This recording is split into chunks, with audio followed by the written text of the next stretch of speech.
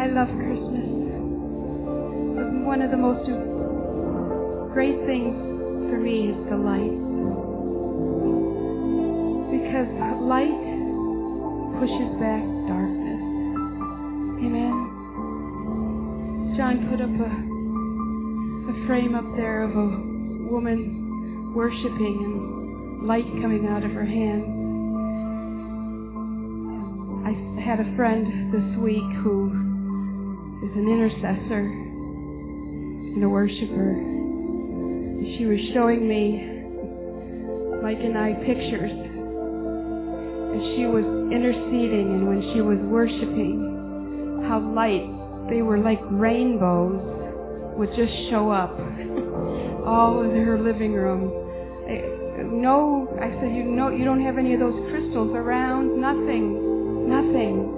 And all these lights, as she was worshiping, would just show up. And it was a reminder that we are the light of the world. And you know, it may look dark, but I'm telling you, Jesus is shining. Shine, Jesus, shine. He is the one, through us, who pushes back the darkness. We have nothing to fear. Why? Because we trust Him. He is Lord of the nation. He is Lord of all. In fact, sometimes I love when God gives us surprises. Yesterday we had a surprise from God. You know, because I love light. Almost every day I go, honey, I think I want another strand here. But yesterday, a precious little family, didn't even ask, and we certainly didn't care, came up to our house, sat on the porch, started taking family pictures. Then they stood in front of our manger. The little one sat down, they took a picture. And then we have a sleigh. They had the kids stand by the sleigh, and they were just taking family pictures. Why? Because the light drew them. Light draws. I'm telling you, I love light because it pushes back the darkness. Shine your light, beloved. I know I love when those little kids in our child care center sing, "This little light of mine, I'm going to let it shine." And I just pray, Lord, reveal that to them. Lord, reveal that to them. Let them understand it, that they are little lights. Amen.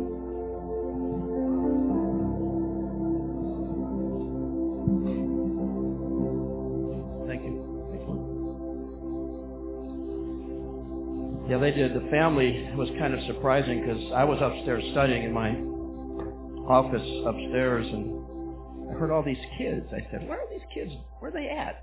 Because my neighbor has no kids, and the other guy has no kids. So I did. And they were just like giggling and laughing. And the family stopped in front of our house and did a complete photo op. It sounded like they were in the back of the house because we have lights in the back of the house too. So it sounded like they were back there because I could hear them in the driveway, right? Because I was, my window's right in the driveway of the back of the house. And it was incredible. Now to say there's no other houses on the street with lights would be an understatement. My neighbors across the street probably have 50,000 lights on their house. 50,000. I said, why don't you think they would go there? But no, they came to our house. And they were attracted to it. It was interesting. I finally went downstairs and looked out the window, and they were just scampering away as I looked out the window and got into their car that they had decorated. Their car was decorated with lights. I just said, okay. Let's turn to John chapter 1. We're in a series called Making Jesus Famous. Last 2 weeks ago, we talked about Jesus being Lord. Last week, we talked about Him being the gospel, and today I want to talk to you about him being the Word. Life is in the Word of God. Amen? In John chapter 1, verses 1 through 18, the title in my Bible here is The Eternal Word. It says, in the beginning was the Word. And the Word was with God, and the Word was God. Now, there are translations that are not good. There's a translation out there that says, and the Word was a God, which is a bad translation. But it says, the next verse, real small little verse with just a few words in this one verse, and it says, He. So after the Word, after it explains in the beginning was the Word, and the Word was with God, and the Word was God, the next verse says, He was in the beginning with God. And all things were made through Him, and without Him nothing was made that was made. In Him was life. Life is in His Word. Life. And the life was the light of men, and the light that shines in the darkness, and the darkness did not comprehend it. And there was a man sent from God whose name was John. This man came for a witness, to bear witness of the light, and that all through him might believe. Verse 8, he was not that light, but was sent to bear witness of that light. That was the true light which gives light to every man coming into the world. It's a powerful statement there, church. That was the true light which gives light to every man. So every person who's ever born on this planet has the light of Jesus in them. They don't know it. They don't even know who they are. They don't even know that Christ is in them already. The light's already there. They just don't know. He was in the world, and the world was made through Him, and the world did not know Him. He came to His own, and His own did not receive Him. But as many as received Him, to them He gave the right to become children of God, to those who believe in His name. You know, Acts 4:12 says, there's no other name given under heaven whereby men must be saved. Just in the name of Jesus. Verse 13, who were born not of blood, nor of the will of flesh, nor of the will of man, but of God. And the Word became flesh. Verse 14. I like one translation says, and the Lord pitched His tent in your backyard. The Lord pitched His tent in your backyard and dwelt among us. And we beheld His glory, the glory as of the only begotten of the Father, full of grace and truth.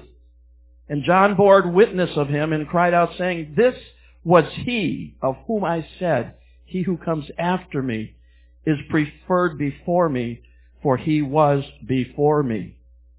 And of His fullness we all have received, and grace for grace. For the law was given through Moses, but grace and truth came through Jesus Christ. No one has seen God at any time. The only begotten Son, who is in the bosom of the Father, He has declared Him. And so we have this Word. I want to talk just a little bit in my own words about in the Word. Verse 1, in the Word is I am.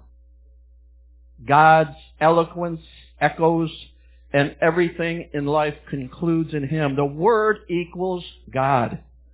3 times in this one sentence, John uses the active, indicative, imperfect of the verb to be, which conveys that God has no origin, nor does the Logos, nor the Word, but simply a continued existence of I am. So if you were to do, parsing guy kind of studies and word studies, and you would buy 5,000 books like I have on word studies, you would find out that God always, and the Word always existed. They have no beginning, and they have no end. A lot of people want to prove that God had a beginning, that somebody created Him. He was always in existence. And in verse 3, it's declaring to us that the Logos Word is the source of everything that commences in Him, and in Him all things consist. The Logos of God defines the only possible place where mankind can find their origin. Colossians 1:16 states, all things were made by Him, and without Him was not anything that was made. That's the King James. Verse 4, His life is the light that defines our lives. His light is the light that defines our lives. So in His life, we discover our light for life. That's why when you saw that picture of that lady with her hand up and that light and that fire coming out, that's when you raise your hands to the Lord and you worship Him, fire and light is coming out of your hands. You can't see it in this realm, but in the spirit realm, that's what's happening. You're going to be really surprised when you get on the other side, when you hit the other dimension and you start seeing yourself in the spirit. You're going to be really surprised. Verse 5, the darkness was pierced and could not comprehend or diminish this light. This darkness represents mankind's ignorance of their redeemed identity and innocence because they don't know it. That's why we're here on the earth, to tell them about their redeemed identity and their innocence in Christ. They don't know who they are. But that's why we're ambassadors for Christ. It says in 2 Corinthians 5, we are ambassadors to tell them about who Jesus is and who He is in them. Verse 7, Jesus' mission was to draw attention to the light of their lives so that what they witnessed in Him would cause them to believe in their original life, redeemed again as they were born from above. Verse 9 in this chapter, verse 1, that was the true light. A new day for mankind has come in Christ. The authentic light of life that illuminates everyone was dawning in the world through the Logos Word, Jesus. In other words, all of human history would be defined before and after in Christ. The incarnation, that's what I'm going to talk about next week. Jesus is the incarnation. He became flesh. The incarnation would make the image of God visible. Because Jesus said, if you've seen me, you've seen the Father. So it made the image of God visible in human form in Christ. In the human blueprint of our lives, there is more than enough light to dispel the darkness in every human life. Jesus is the true light that enlightens everyone. And then in verse 10, if you go down and see verse 10 there, although no one took any notice of Jesus, they just didn't get it. They had so much flesh and so much of their light was so veiled, they couldn't even see the one who created them. The one who brought them here on this earth, the one who's their life and their light. He was no stranger to the world. He always was there and is Himself the author and the finisher of all things. He's the beginning and the end. He's the Alpha and the Omega. And verse 12 it says, everyone who realizes their association in Him, convinced that He is their original life, that His name defines them, God gives the assurance that they are indeed His offspring. We are His offspring. We are His sons and daughters. Amen? How many sons and daughters we got here, you know? Sons and daughters of God, a family forever and ever, begotten of Him. He sanctions the legitimacy of our sonship, and amen is appropriate here. Amen? Amen. So be it. We echo. Every time we say amen, we are saluting our Savior. We are magnifying His name. Every time you say amen, it echoes who He is in you. And I believe that all of us here today have owned a King James Bible. How many still have a King James Bible sitting around? Amen? 1611 edition at some time in our walk with Jesus. If you have, you may not know this trivia, but in your Bible, in the King James Bible, it contains 783 137 words. So if you think you can get bored with the Bible, think again. Let's just go with a rounded number. 783,000 words in the King James.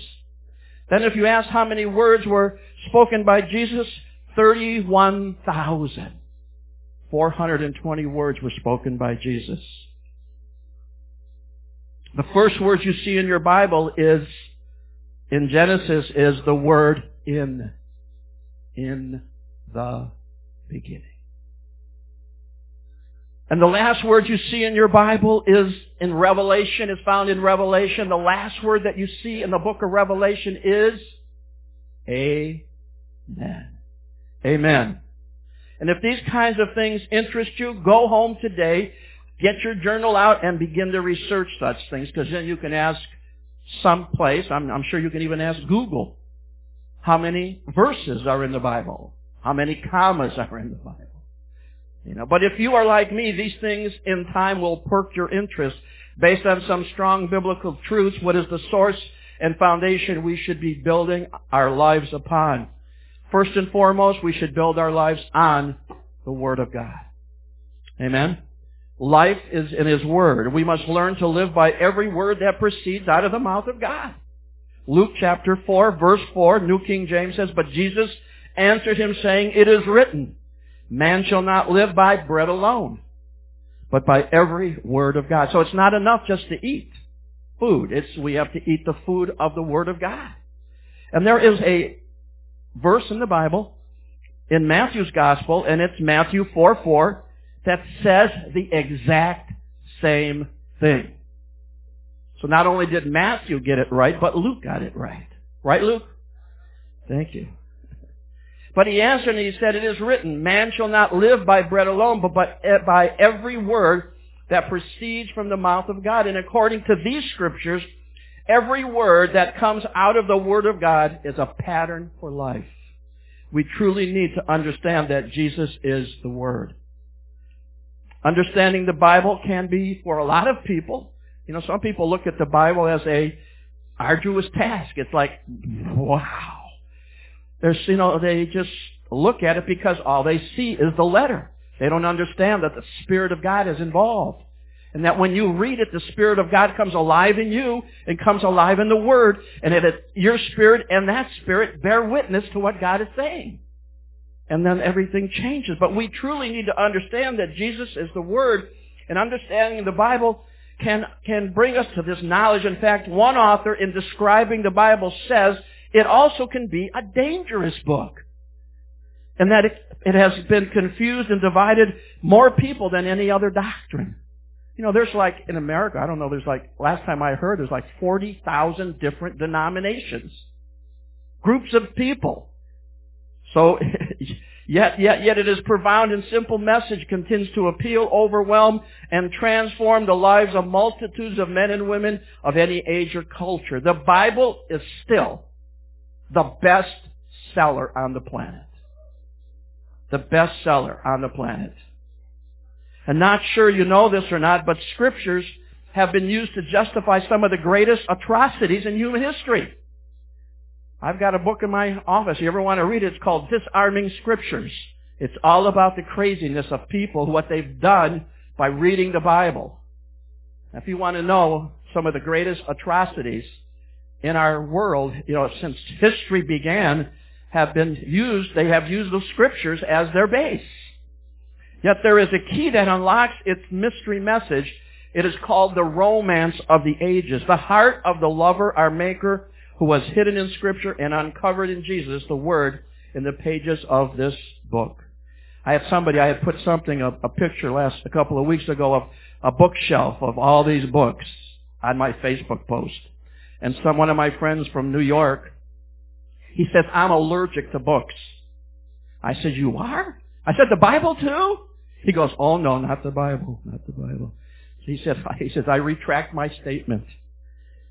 But he said, it also says in Isaiah 65:1 in the RSV, which is the RSV is the translation of the Bible that's used almost exclusively in Europe. It's the version they use, RSV, like we use King James or New King James. In Europe, they use the RSV. So I asked John to get it. So I was ready to be found by those who did not seek me. I said, "Here I am, here I am. Here I am," echoes within us. "Here I am," says the Lord Almighty. What is it that attracts us? What is it that attracts God to us? God has always known us from the beginning. We are not the invention of our parents. Maybe your arrival was a big surprise to them. But according to Jeremiah 1:5, God knew you before He formed you in your mother's womb. And so our Bibles record how the invisible God of the universe found expression of His image to be visible in a person called Jesus Christ. Jesus says in John 10:30, I and the Father are one. And no one other than John in his in his writings captured the true mission of Jesus. In John 14:20 he wrote, in that day you will know that I am in the Father, and you in me, and I in you. God truly has found us in Christ before we were ever lost in Adam. Huh?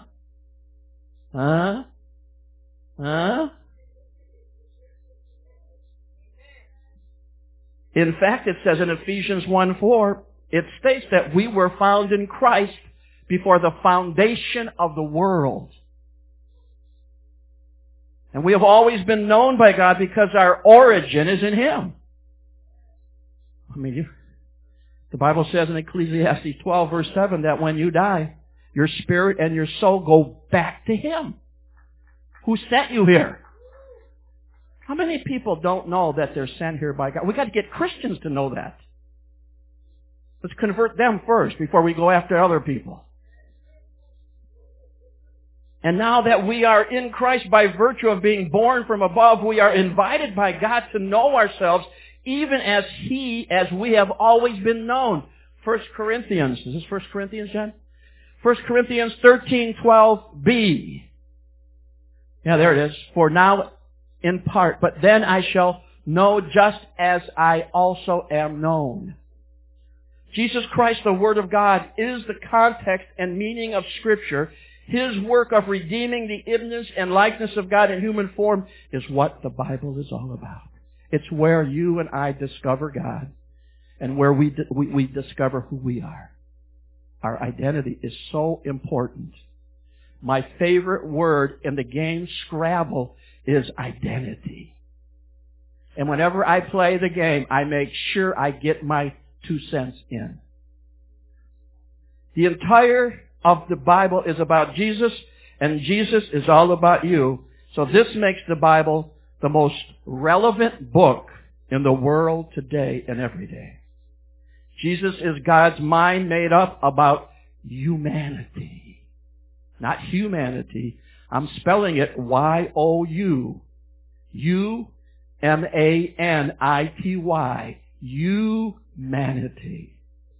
The meaning of Jesus' name declares our salvation in Him. God rescued His image and likeness in us. Jesus is the Messiah, Christ, the incarnate Word. And Jesus represents the entire human race. Listen, when Jesus died and rose from the dead, He's still man. He's the Son of Man. And so are you. Amen?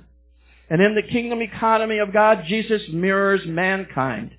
The heart dream of God realized in the redemption of mankind in one man through one act of righteousness and a single sacrifice, He rescued the whole human race. The conclusion is clear in these following scriptures. God's destiny of the word logos was not to be caged in a book, a Bible, or a doctrine, but to be documented and unveiled in human form. Human life is the most articulate voice of the Scripture. Amen? We'll talk about that in a few minutes. But let's go to, I think, Romans 5. Has he got Romans 5 up there? No. Okay, let's go to Romans 5. Get some more scriptures in here. Romans 5, verse 17. My favorite chapter, Romans 5. It says, for if by one man's offense death reigned through the one, Paul's 2 favorite words in his epistles, much more, you can put little brackets around much more, and then look through all the writings of Paul and find how many times he said that. Much more, those who receive the abundance of grace and the gift of righteousness will reign in life through the one Jesus Christ. Therefore, as through one man's offense judgment came to all men, resulting in condemnation, even through one man's righteousness act, the free gift came to all men, resulting in justification of life. Verse 19. For as by one man's disobedience many were made sinners, so also by one man's obedience many will be made righteous. Jesus is God's perfect language. Amen? See, the destiny of the Word, the Logos, was not to be caged in a book, but unveiled in human form. Human life is the most articulate voice of Scripture. Doesn't the Bible say we're living epistles? We're living epistles. People are just waiting to read you. They're just waiting to see Jesus in you. So when you walk around the city or you walk into the grocery store, don't be...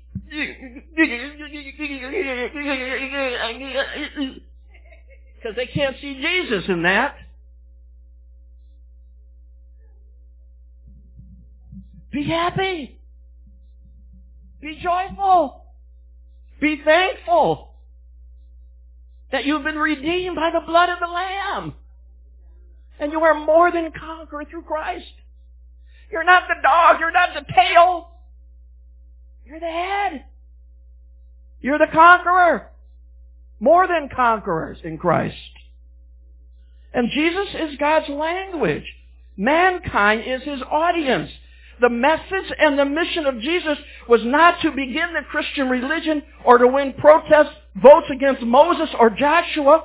Jesus' mandate was twofold. First, to reveal and then to redeem the blueprint, image, and likeness of the invisible God in human form. So when the Bible says, when people see you, they should be seeing Jesus. You're His image. You're His likeness. And secondly, instead of an instruction manual, even though a lot of people use the Bible as an instruction manual, the Bible is a mirror revealing our redeemed identity, who we are in Christ. We are not window shopping the promise of God, or the promises of God. We look into our Bibles to discover who God is. God is love. Amen. He's faithful. And He keeps all of His promises. Over 7,000 promises of God in the Bible. How many do you have memorized? Besides, He's the same yesterday, today, and forever. I will never leave you nor forsake you. I am always with you. Amen. Who God is, who we are, our true likeness, and discover we are God's sons and daughters. Any form of striving to become more like Jesus through personal devotion and diligence, no matter how sincere, bears the same fruit all the time, failure and guilt. See, when you know who you are in Christ, if you know you're a son or daughter of God, it solves all your problems. Because your identity is everything. And one thing the devil doesn't want you to know, who you are in Christ. He don't want you to know that. He wants you to think all the time you're still got, old sinful Adamic nature and you're just a sinner. But if you constantly see yourself as a sinner, guess what you're going to do? Sin. But when you see yourself as a son or daughter of God, guess what you're going to act like? A son. And if you're a son of God, you're not going to act sinful. You're going to act like what the Bible calls you, what Paul calls you, all of his epistles, 2/3 of the New Testament. He says you are God's saints. It's all how you see yourself. If you're struggling with sin, you're not seeing yourself the way Jesus wants you to be seen. You want to preach, honey? Okay. She's getting inspired. Jesus did not come to condemn the world, but to free the world.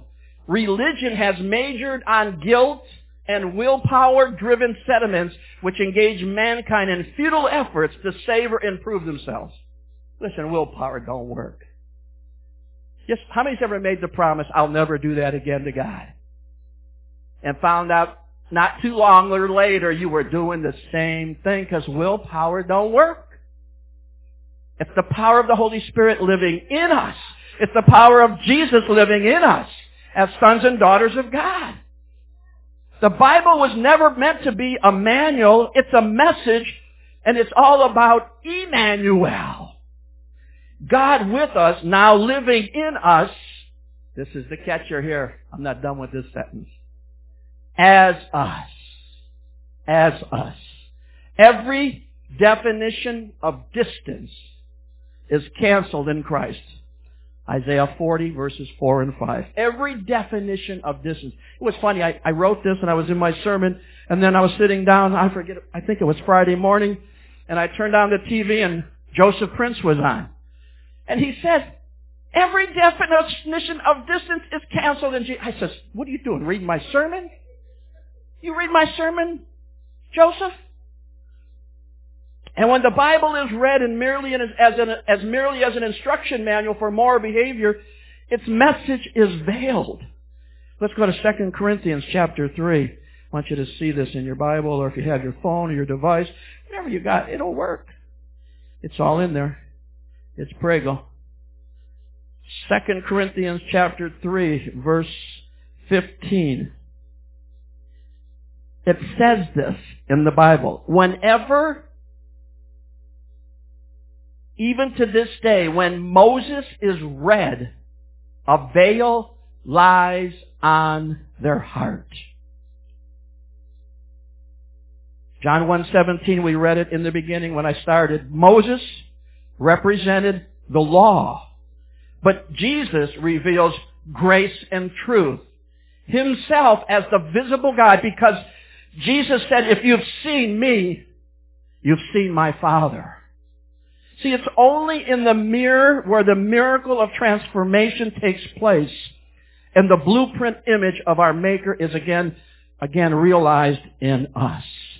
2 Corinthians, you're still there, same chapter. Go to verse 18. It's only a couple of verses away. But it says, but we all, see, he's Southern boy now, Paul. But we all, with unveiled face, beholding as in a mirror, it doesn't say the book is a moral behavior kind of, adjustment for our Adamic natures or our old nature, because the old nature is gone. You only have one nature in Christ. It's called divine nature. You can read about that in Peter, 2 Peter. But it says, the rest of this verse, the mirror, the glory of the Lord are being, what's happening? The glory of the Lord are being transformed into the same image from glory to glory, just as by the Spirit of the Lord. I don't know, this is my saying. I've been saying this thing for 35 years since I've been pastoring, so if your eyelids are full of all of the stuff I told you to write on the inside of your eyelids, here's another one. Write this on the inside of your eyelids and never forget this. Jesus did not come as an example for us, but of us. When you see Jesus, you're looking at you. Because Jesus came to show us not only who God is, but to show us who we are in Christ. So when you're studying in the Word, get in the Word and study, start studying about Jesus, you'll be seeing who you are in Christ. So we know that the Son of God is come and He has given us understanding to know Him who is true. And this is the understanding that we have, that we are in Him who is true. 1 John 5:20. Apostle Paul brands his gospel. Have you ever read about Paul's epistle? What I find interesting about Paul when he writes the gospel or he writes the epistles, he always said it is his gospel.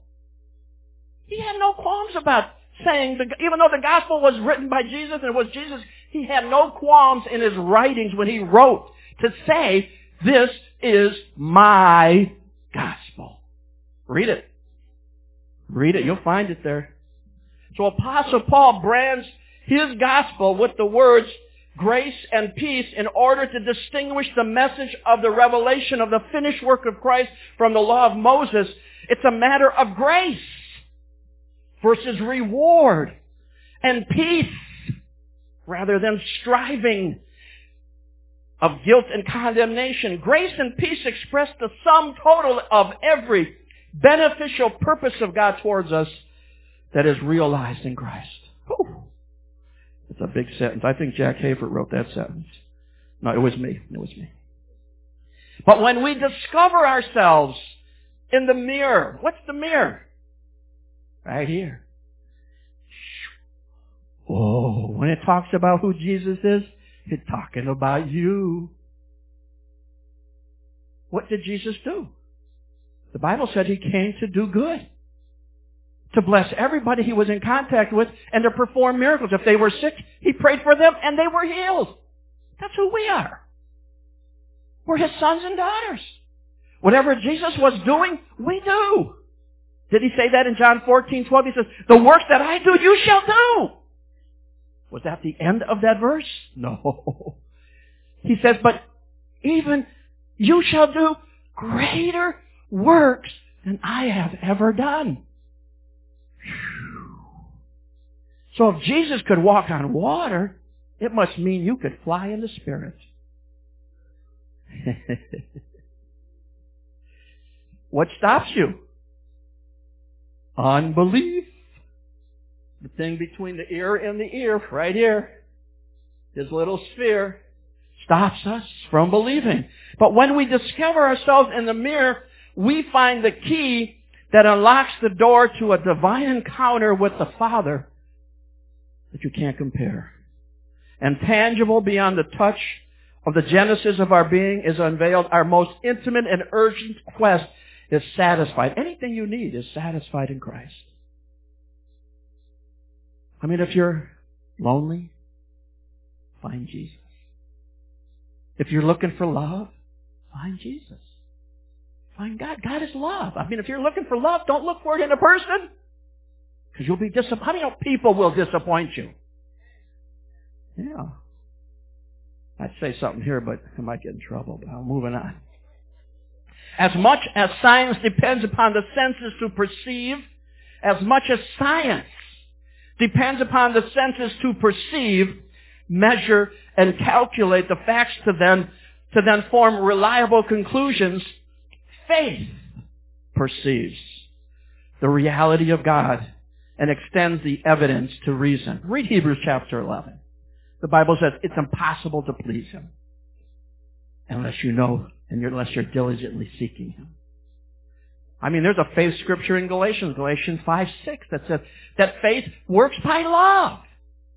Love sets faith in motion. So faith is to the spirit what our senses are to our bodies, and while the senses engage in the fragile and the fading, faith celebrates perfection. Faith is not wishful thinking. Jesus Christ is the substance of our faith. He is both the author and the finisher and the conclusion of our faith. He is the accurate measure of the blueprint of our original design. So knowing Jesus gives grace an expanded dimension and defines our individual value. In Ephesians 4:7 it says, grace was given to each of us according to the measure of the gift of Christ. This is the mystery that was hidden in the history or in generations. It is Christ in you, Colossians 1:27. He's not hiding in history or outer space or in the future. He is the I am in you. You want to find Jesus, go find a born-again Christian that knows that they're a son or a daughter of God, and you will find Jesus. He's not hiding in history. He's not hiding in outer space. He's in you. Anticipate the revelation of Christ within you. There is no greater motivation for studying the Scriptures. Jesus did not point to the sky when He said and gave the address of the kingdom of God. He said in Luke 17:21, the kingdom of God is within you. Don't be looking up when you're looking for heaven. Heaven's in you because Christ is in you. Are you with me? Apostle Paul says, we have this treasure. 2 Corinthians 4:7. We have this treasure. Where is it at? In us. Earthen vessels. Yet our own unbelief veils our minds to keep us from recognizing the image of God revealed in Christ as the authentic reflection of our original identity. 2 Corinthians 4:4. See, the true destiny of our Bibles was not a book, but a living epistle. Say, I am a living epistle. Human life, as revealed and redeemed in Christ, is God's voice. Mankind is His audience. You yourself are all the endorsement we need. Your very lives are a letter that anyone can read by just looking at you. Christ Himself wrote it, not with ink, but with God's living Spirit, not chiseled in stone, but carved in human lives, and we publish it. 2 Corinthians chapter 3. Go there with me. I want you to see it. I wrote it out in my thing, but if you don't see it, it's in the mirror. Say, it's in the mirror. Thank you. That's the Bible. The Bible is the mirror. Do we again, 2 Corinthians 3:1, do we begin again to commend ourselves, or do we need, as someone others, epistles of commendation to you, or letters of commendation from you? You are our epistle, written in our hearts, known and read by all men. Clearly, you are an epistle of Christ, ministered by us, written not with ink, but by the Spirit of the living God, not on tablets of stone, but on tablets of flesh, that is of the heart.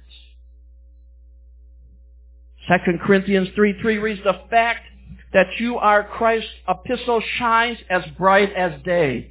And this is what our ministry is all about. The Spirit of God is living ink.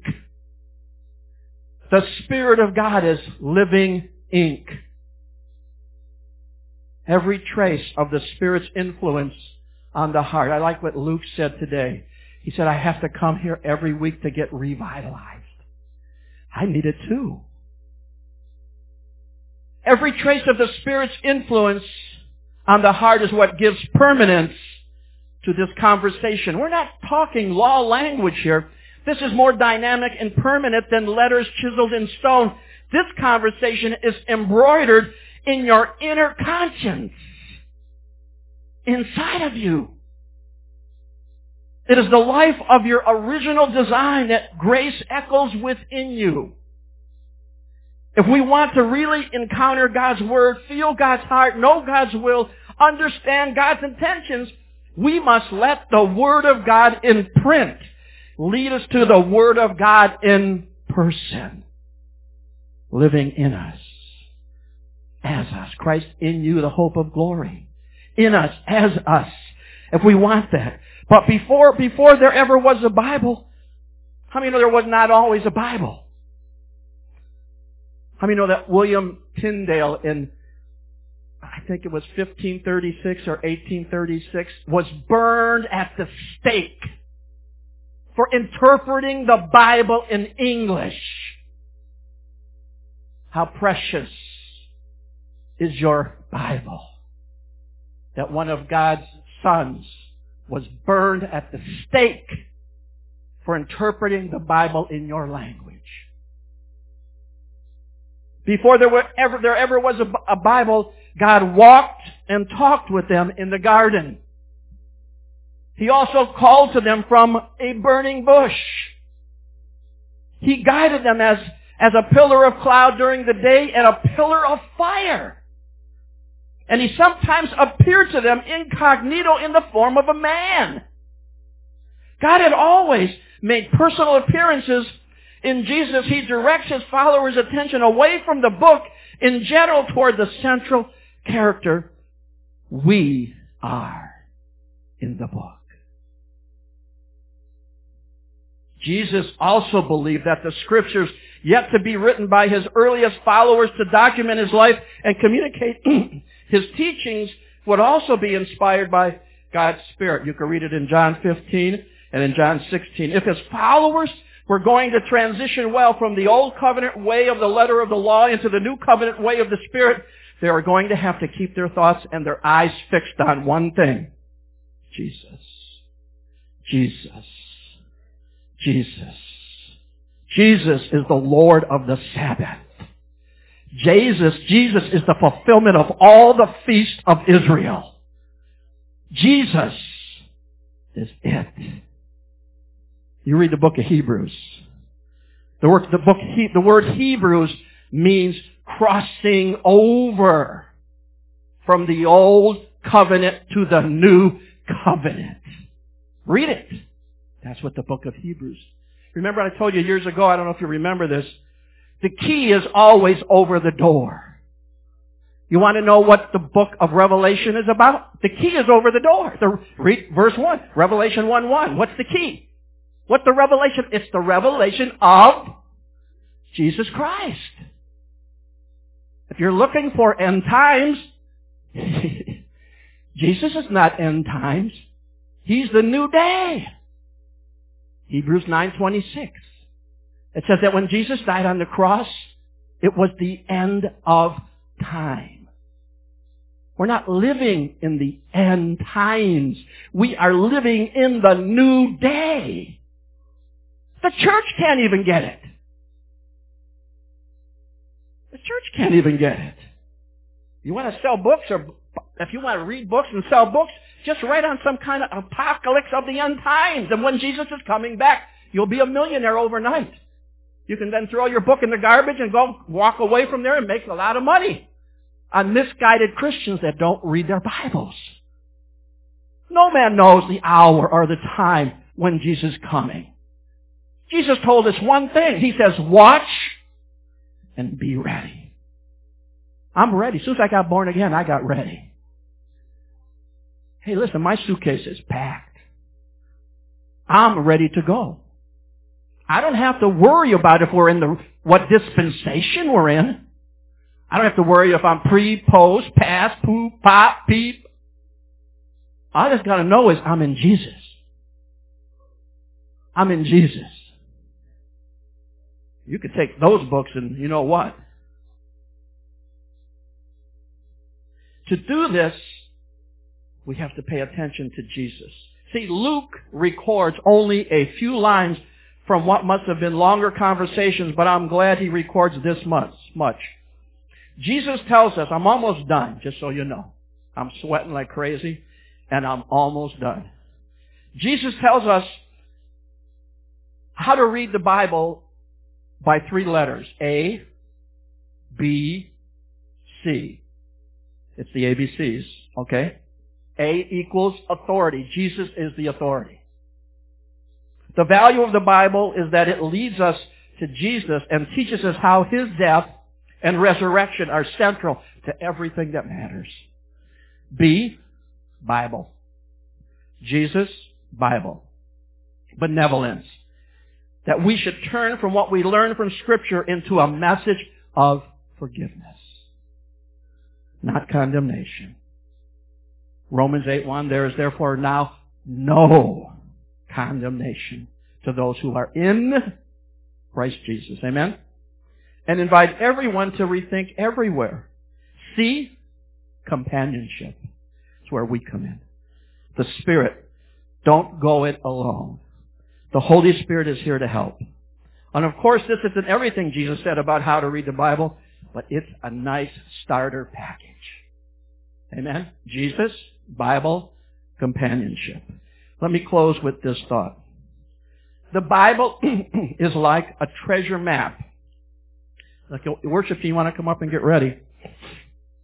The Bible is like a treasure map that points everyone to Jesus. How many like treasure maps?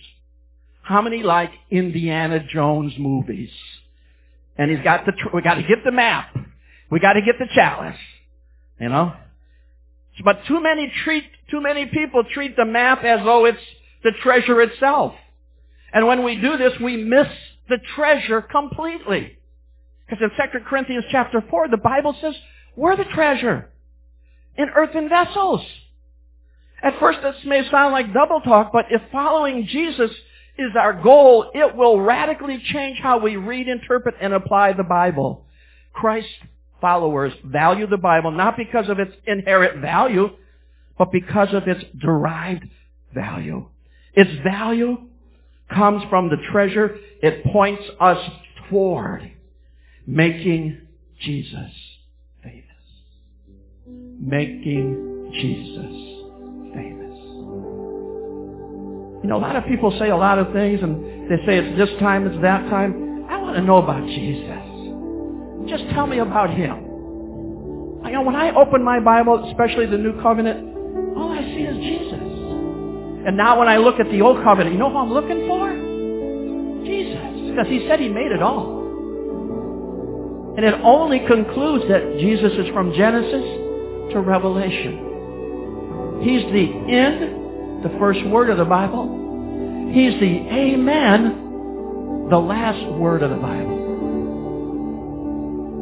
And you and I are in between. Because we're His living epistles. Written not with ink, but as the Spirit of God is moving in us. Amen?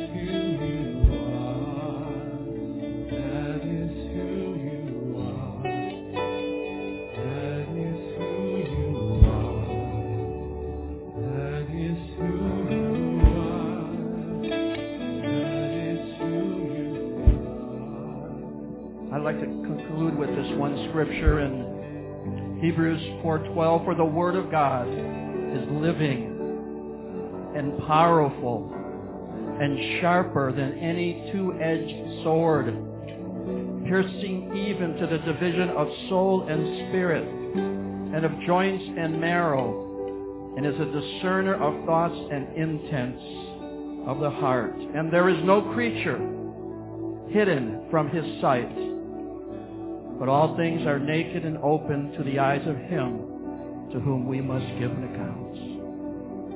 He cares about all of us. He created us. We are His. Amen? Let's conclude.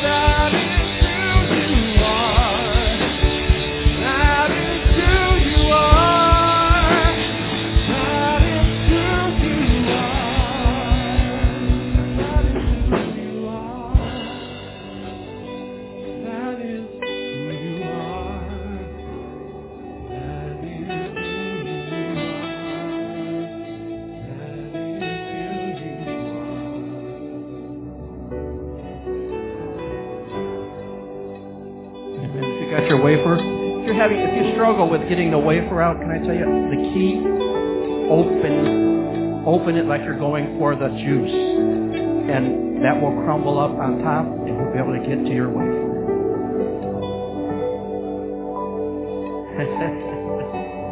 Your wafer may be in two pieces like mine, but it'll be easy to get to.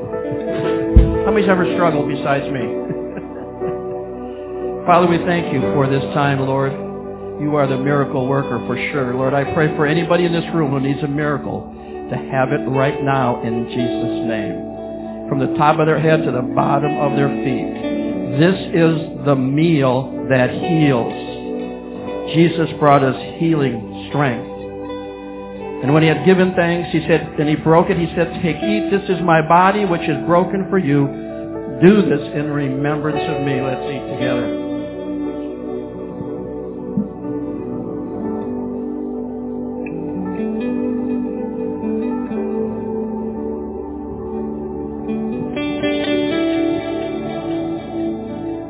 Same manner, he also took the cup after supper, saying, this cup is the new covenant in my blood. This do as often as you drink it in remembrance of me. For as often as you eat this bread and drink this cup, you proclaim the Lord's death till he comes again. Let's proclaim together.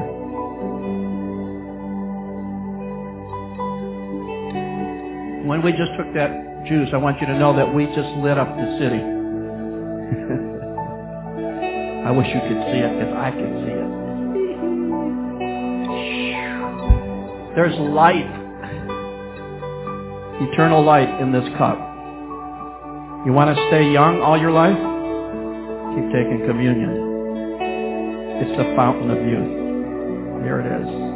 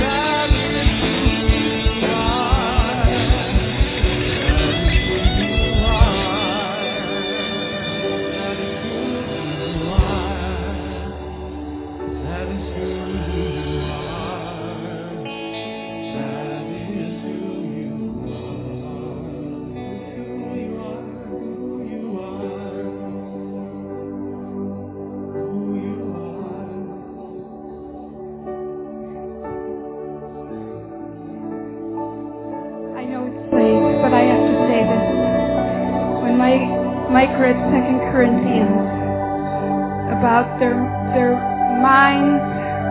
It said, unlike Moses, who put a veil over his face so that the children of Israel could not look steadily at the end of what was passing away, the old covenant. But their minds were blinded. When you're blind, you can't see. For until this day, the same veil remains unlifted in the reading of the Old Testament, because the veil is taken away in Christ. But here's the good news. But even to this day, when Moses is read, a veil lies on their heart. Nevertheless, when one turns to the Lord, the veil is taken away. Beloved, we can see. We have access to the Father like never before. You know, the old covenant doesn't end in an amen. It ends with a curse. But the new covenant ends with grace and amen. How much more of a better covenant do we have today? Why? Because our eyes are open, the veil is lifted. You know, when the bride comes down and she's got her veil on, you really can't see her beauty until that veil is lifted. What an awesome picture of what we have today. And, you know, little things excite me, but today I just saw light. And I'm worshiping, and I looked through that window, and that tree, its lights are reflecting in the window. It's not even a mirror. But he said, you are my reflection of my light, because I'm in you. Oh, what a glorious day to live in, beloved. What a glorious day to live in. We are that light in the darkness. Shine, shine bright. Amen.